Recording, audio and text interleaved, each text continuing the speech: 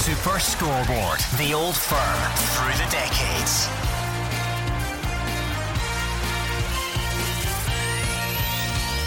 The Old Firm through the decades arrives in the 1970s. I'm Hugh Keevins. In this decade, Celtic won the first ever 9 in a row, but lost a European final. Rangers won a European final in Barcelona, but finished third in the domestic league that same season. Now that's what you call a high level of competition.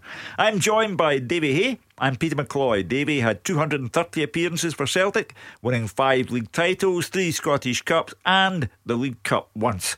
Peter had 535 appearances in goal for Rangers, winning 2 league titles, 4 League Cups, 2 Scottish Cups and of course the European Cup Winners' Cup final in Barcelona in 1972. Peter, would that be, among all those 535 appearances, would that be the highlight of your career? It certainly was, Hugh. It was a great time for myself personally, because I just came from Motherwell 2 years earlier, and when you play in a final like that and you win it, you think, oh, there's going to be more of this, but unfortunately it's never happened.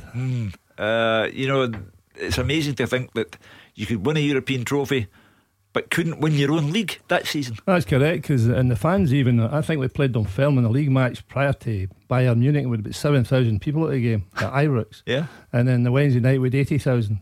Yeah. So the fans were voting with their feet at that time and wanted to do so well in the league. Phil, does that speak volumes for the level of competition within Scottish football at that time? I think at that particular time, and mostly all the Scottish teams with Scottish players, and that's why when you came to an Old Firm match you couldn't predict it because it was all Scottish players, whereas nowadays it's big money signings. Oh, Davey, I hate to bring it up, but Peter won a European final. You lost one in the 70s. That was a European Cup we were in right enough. No, having said that, I think Peter said that was obviously the highlight of his career in Rangers at that time. And I think what people forget, although we won 9 in a row, Rangers were an exceptionally good side. Yeah. Believe me, we played against one, and it was, as Peter says, you could never really predict it. You get a Scottish Cup final, Rangers beat us, a League Cup final, young Derek Johnson scoring a goal.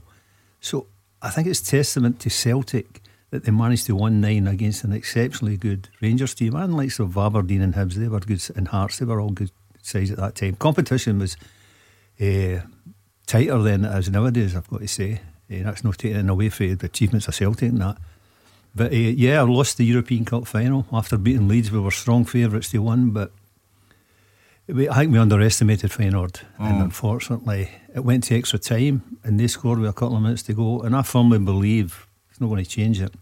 There'd been a replay in those days, not a penalty kick competition, and I don't think we'd have played as poorly, because we played poorly that night when Feyenoord played well. I mean, I'll ask Peter about the celebrations in Barcelona and beyond, but when you are on the losing side, how devastating a blow is it, given that it was 3 years after the Lisbon Lions had won against Inter Milan? As Peter says, it was his greatest achievement playing with Rangers, won the Cup Winners' Cup final. It was the lowest point of my footballing career, that game. I think twofold, losing it was bad enough, but knowing that as a team we could have played better, that made it feel worse. You were still very young then, of course. Yeah. Was that part of the devastation? I think it was at the time, but once the next season started, you just carry on and try and win the next league and do well in Europe. We got to a couple of semi-finals after that, European Cup semi-finals. One of the famous ones was the Atletico Madrid debacle and that. So if you win or you lose, you've got to carry on, and that's going to be the case this season with Celtic and Rangers. Rangers are desperate to stop Celtic. Celtic are desperate to win 10 in a row. How long does it take a young man to get over the loss of a European Cup final? I think come the following season, you focused on what was ahead. But we went on the end of a season tour to North America. I think initially we didn't feel it going, but once we were there and was together, it slowly but surely you realise you have to focus and what lay ahead the next season and soon seasons after that as well. Peter, Rangers shared one thing with Celtic in terms of European finals. Neither got an official presentation of the trophy, because after the game in Barcelona, of course, mayhem. Absolute mayhem.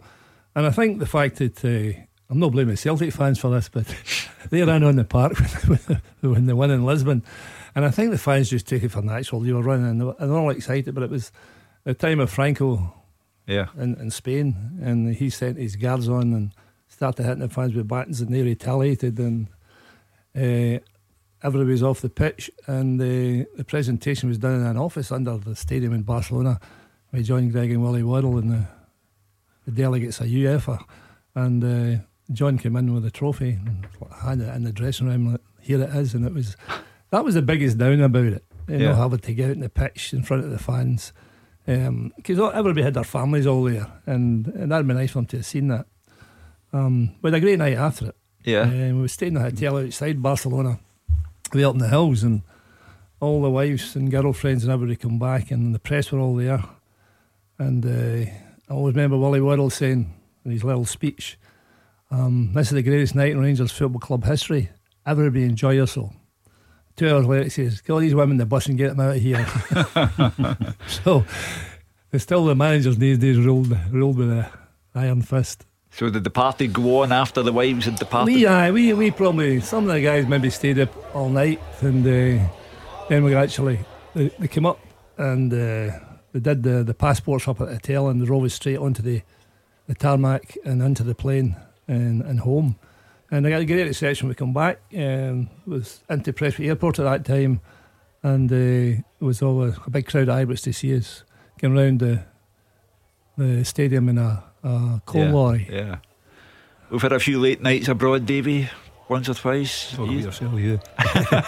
that is true. I think both as a player and a manager, you almost relaxed after a game, and you never felt tired. I don't know if you're the same, Peter. After a game, never felt tired. Once you got a couple of beers down, you were less tired. Sometimes it depended on the result. It was a good result, enjoyment was better, and then if it was a case of drown your sorrows if you had a bad result. But it was always, after most European games, before the days when you flew straight back after the game, but you would, part of the thing was you have a few drinks after the game. Peter talks about the Scots who were in evidence at Celtic and Rangers, predominantly, if not exclusively, Scottish. Was it a different culture altogether then, in terms of football players, both Celtic and Rangers? Less money, I agree. I think the culture was different because, I mean, probably Scotland's two biggest clubs. No disrespect to Aberdeen and Dundee United, were starting to do well, but and the rivalry between the clubs was great. I mean, Davy would have kicked lumps at you on a Saturday, but after the game we could be pals. I mean, and I don't see the same respect for the players now as we had then. You mentioned the young Derek Johnston. I mean, in that cup final in 1970, Celtic losing to Rangers 1-0. Derek scored the goal. 16 years old. Would a manager play a 16-year-old in a final now?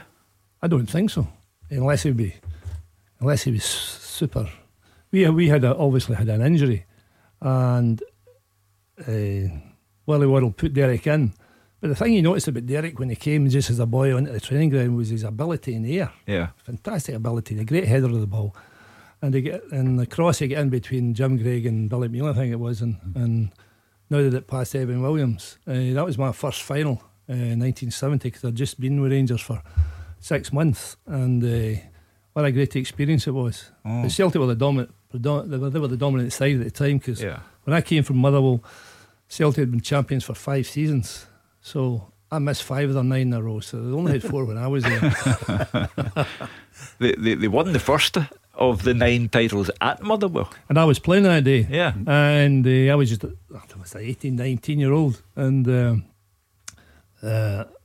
Rangers were sitting. If we'd beaten Celtic that day by 2 goals or 3 goals, Rangers would won. That's how close they were. They were to Celtic at that time, and there was nothing in it. But the fans were. I don't know how many people was in for that third part of that day. They were up in the enclosure roof. Yeah, and I think Celtic scored it was about 5-5 they scored. I know it was well over time, but it was an injury time. They scored and they beat us 1-0. We always run Celtic close at that time. We never seemed to get close to Rangers, but always run Celtic close. It was a good game. That was the start of Celtic's 9. Yeah. Yeah. You mentioned Derek's ability in the air. I mean, of course, he played centre forward and centre half. That's another thing that you wouldn't get nowadays. That's right. And that was a funny one because when we'd won the treble in 78, Derek had scored 41 goals, and he turns up the next season playing centre half. And I'm thinking, although he had a few games in the 73 season at the centre half, but John Gregg took over and moved him back. But after a wee while, he moved him back up front again. And as he always told me, I never took the penalties either. So is McCoy. McCoy said the penalties. That's what. Derek was a great finisher, great control. That was another final, Davy, where in 1970, where, as Peter says, Celtic had won the European Cup in 67, the league in 68, the league in 69, and perhaps was there ever any danger of either of you going into an Old Firm game with any sense of complacency? Oh, no chance in Old Firm game, no. If you did, you'd be waking up shortly with Greggy tackling you or something. Do you know what I mean? No, there was no chance of that. I think point Peter made, all Scottish players playing, we knew what it meant, not only to ourselves but the fans. I'm not saying the players nowadays, I think slowly but surely they gather that, but initially we all know what it means to Celtic and Rangers fans, how much a result means to them. And I've got to say, having been brought up, not necessarily brought up as a youngster, but once you get to, Peter will say the same when he gets to Rangers, and when you get to Celtic, you understand the importance of basically being better than your rival. Winning. Yep. Who drums it into you? Well, I think the manager at the time, I'm sure there was Willie Waddle and Jock Wallace would drum that into you. Some of the players, somebody like Greggy, I'm sure would have drummed it into players there as well. We were the same. There was Jock Stein, Sean Fallon, Nearly Mockin. Nearly used to say a thing: you're judging a Celtic player how you play against Rangers. You know, that was the kind of mantle. That was how you were judged in that. And then your teammates, they wouldn't let you slacking in those games. You know what I mean? So, and you knew what it meant to the fans. I think that was the main thing. You knew what it meant to yourself as well, because there was nothing better than winning against Rangers. There's nothing worse, I've got to be honest, than losing that game. Yeah, if you lose a final, do the fans let you know about it if it's against Rangers? They probably will be disappointed, but I think because we were doing well, maybe other tournaments, it was a case of, I'm not necessarily forgiven, they didn't want you to lose that game, but you moved on to the next trophy, which was probably predominantly a league or a European tie. There was no hiding place at Hampden, Peter. Nowadays they drive in through an underground pass and they park the bus there and they can go in and nobody ever sees them. But in those days you'd come outside the front door at Hampden and there'd be fans there. That's right, but as David was saying, I don't think the fans were sore on you if you lost in an Old Firm final or an Old Firm gate match, because they wanted to be standing there being loyal to the team and they supported you. Maybe in other games they'll let you know about it, but the big thing too is, you know, in these days it's 100,000 plus Hampden matches, and now you're getting 50,000, so a total different atmosphere. And I find even going to the Old Firm matches now, the fact that I always liked it when there was the opposition had a big support in. I think that's what made the atmosphere in the Old Firm games, and that's a wee bit missing now because there's only a small section, maybe 1,000 going either way. I think that spoiled the atmosphere a bit. Does it spoil it for you, Davy? I've got to say, when it was a 50-50 split, be it Celtic Park, Ibrox or Hampden, there was, I'm not saying there's a dull moment as it is now, but it's totally different. I think the intensity of the fans was greater in those days. I think the hype nowadays is because they play more often nowadays, I think, because they play more in the league, and you only played twice in the league. But when it was that split, I'd say it was more intense atmosphere on match day. That's not to say it doesn't exist now again, but Peter mentioned a point earlier, I've got to say is correct, where for 90 minutes they were your rivals and you would do anything legally. I'd always did something legally, Peter, to make sure we did the best. But we played with Scotland with one another, so we got to know one another. Got to know some of the great guy like Sandy Jardine, magnificent player, magnificent person in that.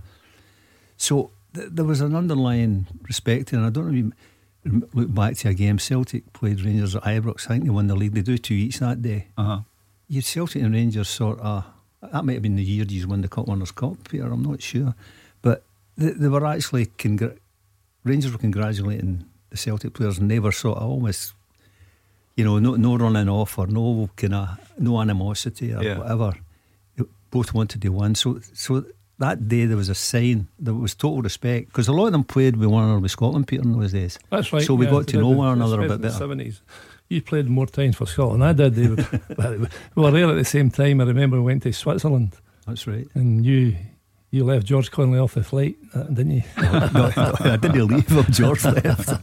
I mean, Davy's talking about the respect, the mutual respect. I mean, they used to say that John Greig kept up with Jimmy Johnson and then volleyed him into the crowd. But they did have an immense respect for each other. Oh, I think so. Me, Jimmy used to say to me, Greggy's ball control's get better, he can keep me up for 3 times now. Definitely. And as David says, I think that a lot of the Scotland squads had a lot of Rangers and Celtic players in them. I think that's the respect was there. And I think the Scottish culture, as you said earlier, that Scottish culture you have now is that totally different from what we have now. You were from Girvan, Peter, of course, which is a fair way out. In the week of an Old Firm game, were you aware of the fans' intensity, or did it just hit you as you came up on match day? I would say more than match day. Yeah, more as you come up on the match day, because when you arrived, when I came from Motherwell, in Motherwell, the big thing when I arrived at Ibrox, the biggest thing you noticed was obviously the fans and the support and not say the adulation that everybody was getting, but I mean you couldn't get in the main door. You had to stop and sign hundreds of autographs and. Totally different, as you say. But now they drive in the bus, they don't see them the same now. What was it like for you, Dave? Because you were west of Scotland man. Yeah, and as I said, although initially I was a St Mirren fan, I was a young boy and that, but the minute I signed with Celtic when I was about 16, 15, 16 to train to before I actually signed in that. So Peter probably felt the same. When you walk in the doors, there's a special aura. When you walk into Ibrox or Celtic Park, there's a special. So Celtic Park's obviously more special to me as Ibrox is to Peter and that. So you knew from early doors it was a privilege to play with Celtic and an honour, and it was great to play with them. And that's what I said earlier. The most important thing Peter says when he moved from Motherwell was the volume of fans and their passion. That's not saying Motherwell fans aren't passionate, but the passion with Celtic and Rangers is comparable with any teams in the world, I think. Yeah. You were known as the quiet assassin. I think it was Tommy Docherty that gave you the title when he was Scotland manager. Did you think that was a bit unfair or accurate? Probably a compliment. I don't know. He never gave me a gun right enough, but no, I think what it is, I try to challenge fairly. I mean, most of the time, maybe not all the time.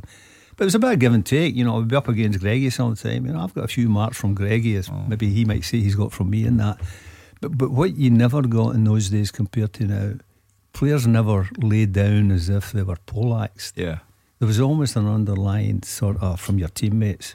Our big joke would say, don't let them see you're hurt. No, you might have been hurt, but you don't get maybe players in those days. You never went to the referee and say, well, it wasn't a yellow card, it was just the book him that. You just says, well, he's got me, maybe next time I might get him. So there was a totally different approach between the two set of teams. On the subject of Hardy boys, coming up to the 1973 Cup final, the winner scored by Tam Forsyth. Big Tam, aye. Tam liked a tackle.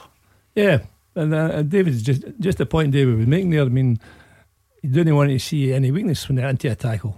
But nowadays, unfortunately, they try to get you sent off, they roll about, and that's the sad thing about the game. The one bit I don't like is the fact that I'm okay with a lot of skillful foreign players now, but they've brought that element into the game here, where they get down if they've been poleaxed, they get kicked in the ankles and they're rolling about holding their face, which is amazing. That game, though, was in the list of great Old Firm games. That game would be up there. Tam's goal wasn't the most distinguished of finishes. I disagree.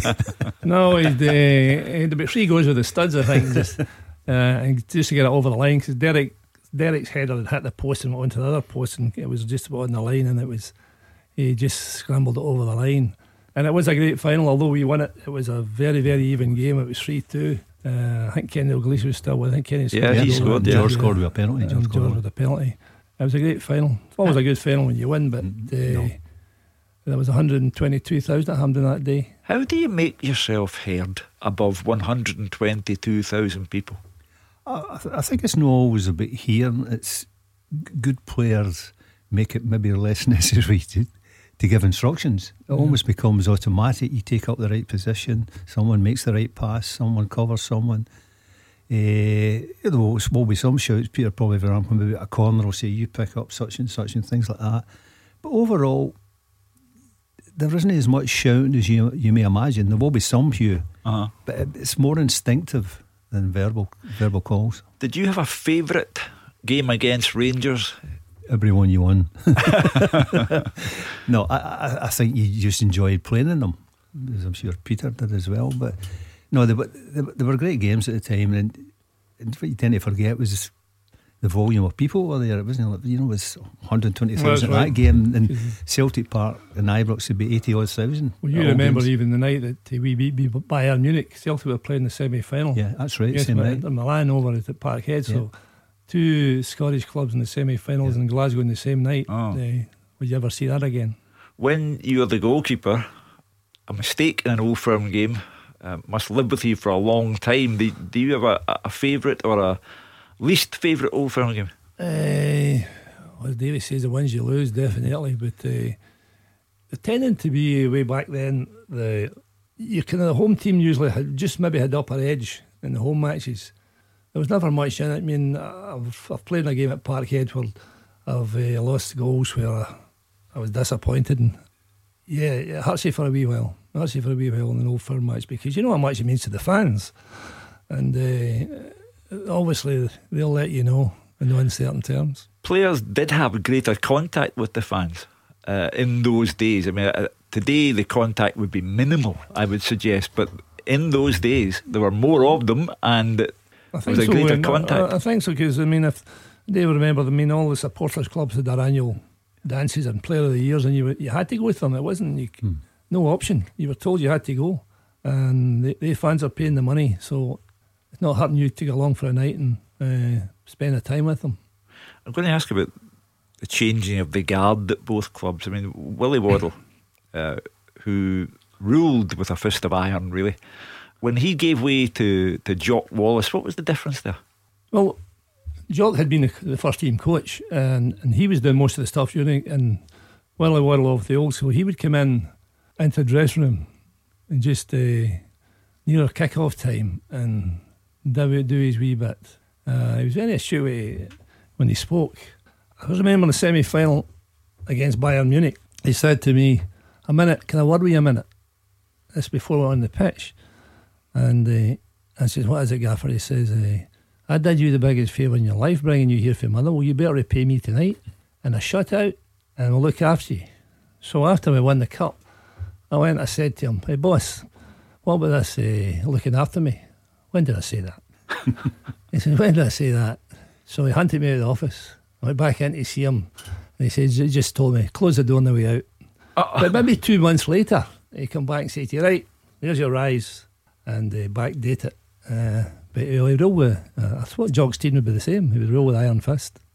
Jock Wallace was, as everyone knows, a former soldier, and there was a kind of military bearing about him. Yeah, I think when he first came to Ibrox, when I came from Motherwell, I could see there was a difference. I mean, Celtic seemed more together than what the Rangers squad was at that time. And when Jock Wallace came in, he started obviously this training regime, which was really quite punishing, and a lot of them didn't like it, and some were obviously moved on and left, and a new kind of group of players over the next 2 years of virtually came in, and they had a bit of success. The funny thing was, the first year he won the treble in 76, the following year they won nothing, and the next year when he won a treble again, he changed the training methods and calmed it all down quite a bit and gave a lot more rest off.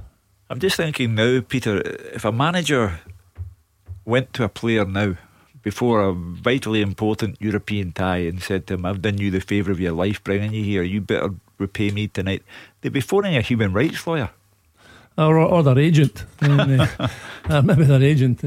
But these were the days, and Davey will tell us, I mean, if you're looking for a £10 rise, I mean, it was, be telling you were actually screwing the club for money, you know. So the money was in the game. We enjoyed the time we played.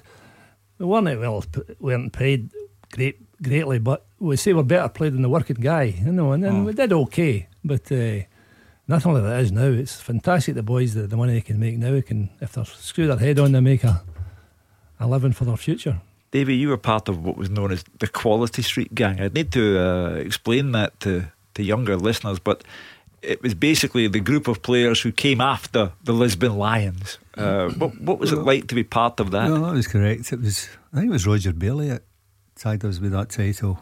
It was myself, George Connolly, Lou Macari, Kendall Gleish, Danny McGrain. I've missed anyone else. Apologise. And I think Jock was maybe fortunate. We broke through not too long. I broke through about 69, 70, and then others came the next year or two. So they were fortunate they had these players to take over from the Lisbon Lions. But where we gained as well, maybe the same at Ibrox, when we trained at Celtic Park, we all trained together, the youngsters and the first team. It's not like now the reserves train on their own, the first team, and then the youth teams trained separately. But we would train most days, when maybe the first team or when we were reserves, at Barrafield with the Lisbon Lions. So they were actually probably instrumental in their own downfall in an ironic way, because we learnt so much from them. Geordie Conley was part of the Quality Street Gang as well, and you were particularly close to George. Again, for younger listeners who can see him now in old footage of Celtic games, but he was a special talent. Well, he was. Peter didn't play this game in, I think, 69 when Celtic beat Rangers and he scored that day. Maybe Norrie Martin was in goals, I think. I never signed to 1970. So what happened? He passed it out. George dismissed this. John Gregg walked round the keeper, scored a set. Celtic won 4-0 that day, I think. That's right, But George, he was playing outside right that day because he was only about 17, 18 at the time. But then he eventually played beside the centre half, beside Big Billy. And he was, to make comparisons, they talk about Beckenbauer, he was actually exceptionally skillful on the ball for a defender, and that he could ping sort of 50, 60 yards max to a tee to some of his teammates and that. But as Peter mentioned earlier, we were together with Scotland once, and we were training down at Lars before we went to Switzerland, and we turned up at Glasgow Airport ready to go, and then he changed his mind, as Peter rightly says. I didn't let him go on the plane. No, it's George. I was there at the time. I tried to talk him out of it, and he decides, I can't go, I want to go home. You know what I mean? He was a quiet Peter. A shame, good player too. He was. Yeah. Peter would probably say he was quite a quiet lad in other people's company. I don't know if you can remember that on the Scotland trip. He was really quiet in that, and it was a talent that was lost to Scottish football and to George himself. Yeah. And nobody going to happen. I think also when I left 74 to Chelsea, we were really close on the park and off the park. And I don't know if I'm not trying to paint myself as some sort of guru or that, but it wasn't long after that I think he left Celtic, and I think we probably missed one another. Yeah. But George sort of particularly missed me not being there, I think. In today's world again, George Connolly would have found plenty of people, professional people, to help him through whatever issues he had. But back then, you're pretty much on your own, apart from your good pals. I think Big Jock loved him and tried as best as he can help them, and it's the same way anyone would maybe what's classed as an illness and that. Much as you need help, you have to help yourself as well, I think, sometime. But there wasn't the same aspect there is nowadays with people with any issues like that, whatever they want to call them. And with the benefit of hindsight, just how good was he? I think he was exceptional. Not just because he was my best mate and that. He was exceptional. He had a great okay, it used to be Billy and John Clark, then it was Billy and George. John Clark was more defensive man. George could be actually leader, set up an attack from the back, you know what I mean? He was an exceptional player and a big loss to the game.